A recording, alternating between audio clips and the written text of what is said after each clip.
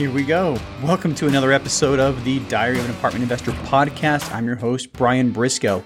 So today I'm going to tell you the one thing that matters most in determining which market or metro area you should focus on for acquisitions. Now, this is a very complicated subject, and there's probably a million different methods in determining where you should choose to invest. Now, I've heard dozens of different metrics that you should look at before deciding. And what I'm going to do today is I'm going to boil it down to the one that is absolutely positively the most important. So things that I've seen before: net in-migration, birth rate, economic growth, economic diversity, historical unemployment rates, crime rates, cap rates, supply versus demand, competition from other operators, infrastructure, landlord-friendly states, population size, 1% rule, cash-on-cash returns. I mean, those were just the ones that I thought of in the first 2 minutes, all right? This list is never ending. And if you do an internet search on, what's the most important thing when determining a market in which to invest, you're going to get a bunch of other stuff hit the headlines too. So these are all important to some degree. I'm not saying that they're not. I mean, yes, you want to invest in a metro with solid demographics, with population growth, with in-migration. Yes, you want to invest in a metro with a robust and diverse economy. And you can really say yes to everything on that list. Yes, yes, yes, yes. They're all important. But the problem here, once again, is there's so many different things to choose from. And there's not a single metro that perfectly aligns with every single one of these metrics. So what do? Well, here's what I'm going to tell you. I'm going to boil it down, like I said, to the one single most important thing when determining which metro to invest in. Here it is. Are you ready? It's how well you know the area. That's it. More than anything else, the most important thing is how well you know the area. Okay.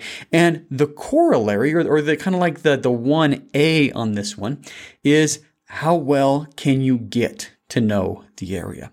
Okay. For argument's sake, let's look at investing in your own backyard. Okay. Why that's such a popular thing and why it's the first thing that I suggest to everybody. You are going to know the dynamics on your block better than anybody else in the industry. You are going to understand what's happening in your neighborhood better than anybody else that's on the outside looking in. Okay, so you're going to be able to understand the dynamics and take advantage of those dynamics better than anybody else. Now, like I said, the next most important thing, kind of like the 1A, is how quickly can you get to know that area? There are going to be areas where you have more access to information than others. All right, and if you have ease of access, this is going to make things a lot easier for you.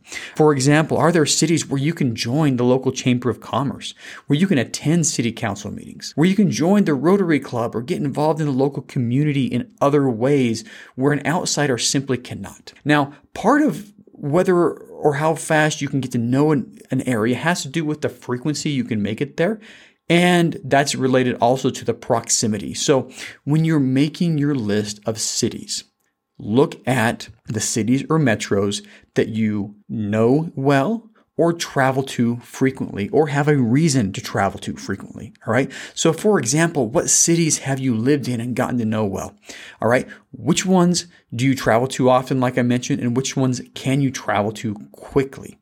All right. Now, here's my personal example. When I first decided to invest in apartments, it was 2018, and I had just moved to Washington, D.C. All right, and I really did not know that metro well at all. Now, looking at all of the major metros in the U.S. and specifically focusing on the East Coast, I decided that my markets were going to be Columbia and Greenville, South Carolina. Now, what was the deciding factor? Now, these two metros didn't have the strongest economies, but the numbers were good. They didn't have amazing population growth, but it was growing and at a fairly good clip. All right, it wasn't the most landlord-friendly state in the world, but it was definitely heavily weighted towards landlords, And you can go down each one of these individual areas and you could say, okay, it's not the best, but it's decent. So why did I choose to focus in the state of South Carolina? Well, simple. My wife was born and raised in Columbia, South Carolina.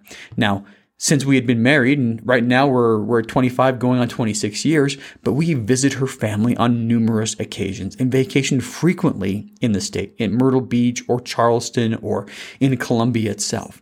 Now, not only did I know that area well and travel there frequently, I also had a lot of resources at my disposal to continue to learn more and more deeply. If I didn't have direct access to a resource, I knew somebody that did. Okay, somebody that did have access and could get me access to those resources. Now, what was the end result? Within 2.5 years, I had closed on 9 properties in that area, and those 9 properties ended up making me a millionaire. So to help you right now select the best market to work in, just for now, ignore all those metrics. Okay, ignore what everyone else is telling you. All right, start by making a list of the cities that you know well, and then prioritize the ones where you also have the ability to get involved.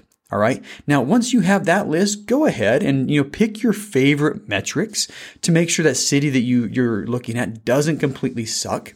But in the end, you're going to make more money for yourself and for your investors by gaining a knowledge of the city that you're going to be investing in. And that's going to help you to find the absolute best deals possible and things that other people might potentially overlook. Now, as we're finishing up with this episode, I just want to point out that the market selection is just one of the many different things that you're going to need to do just to start out in this business.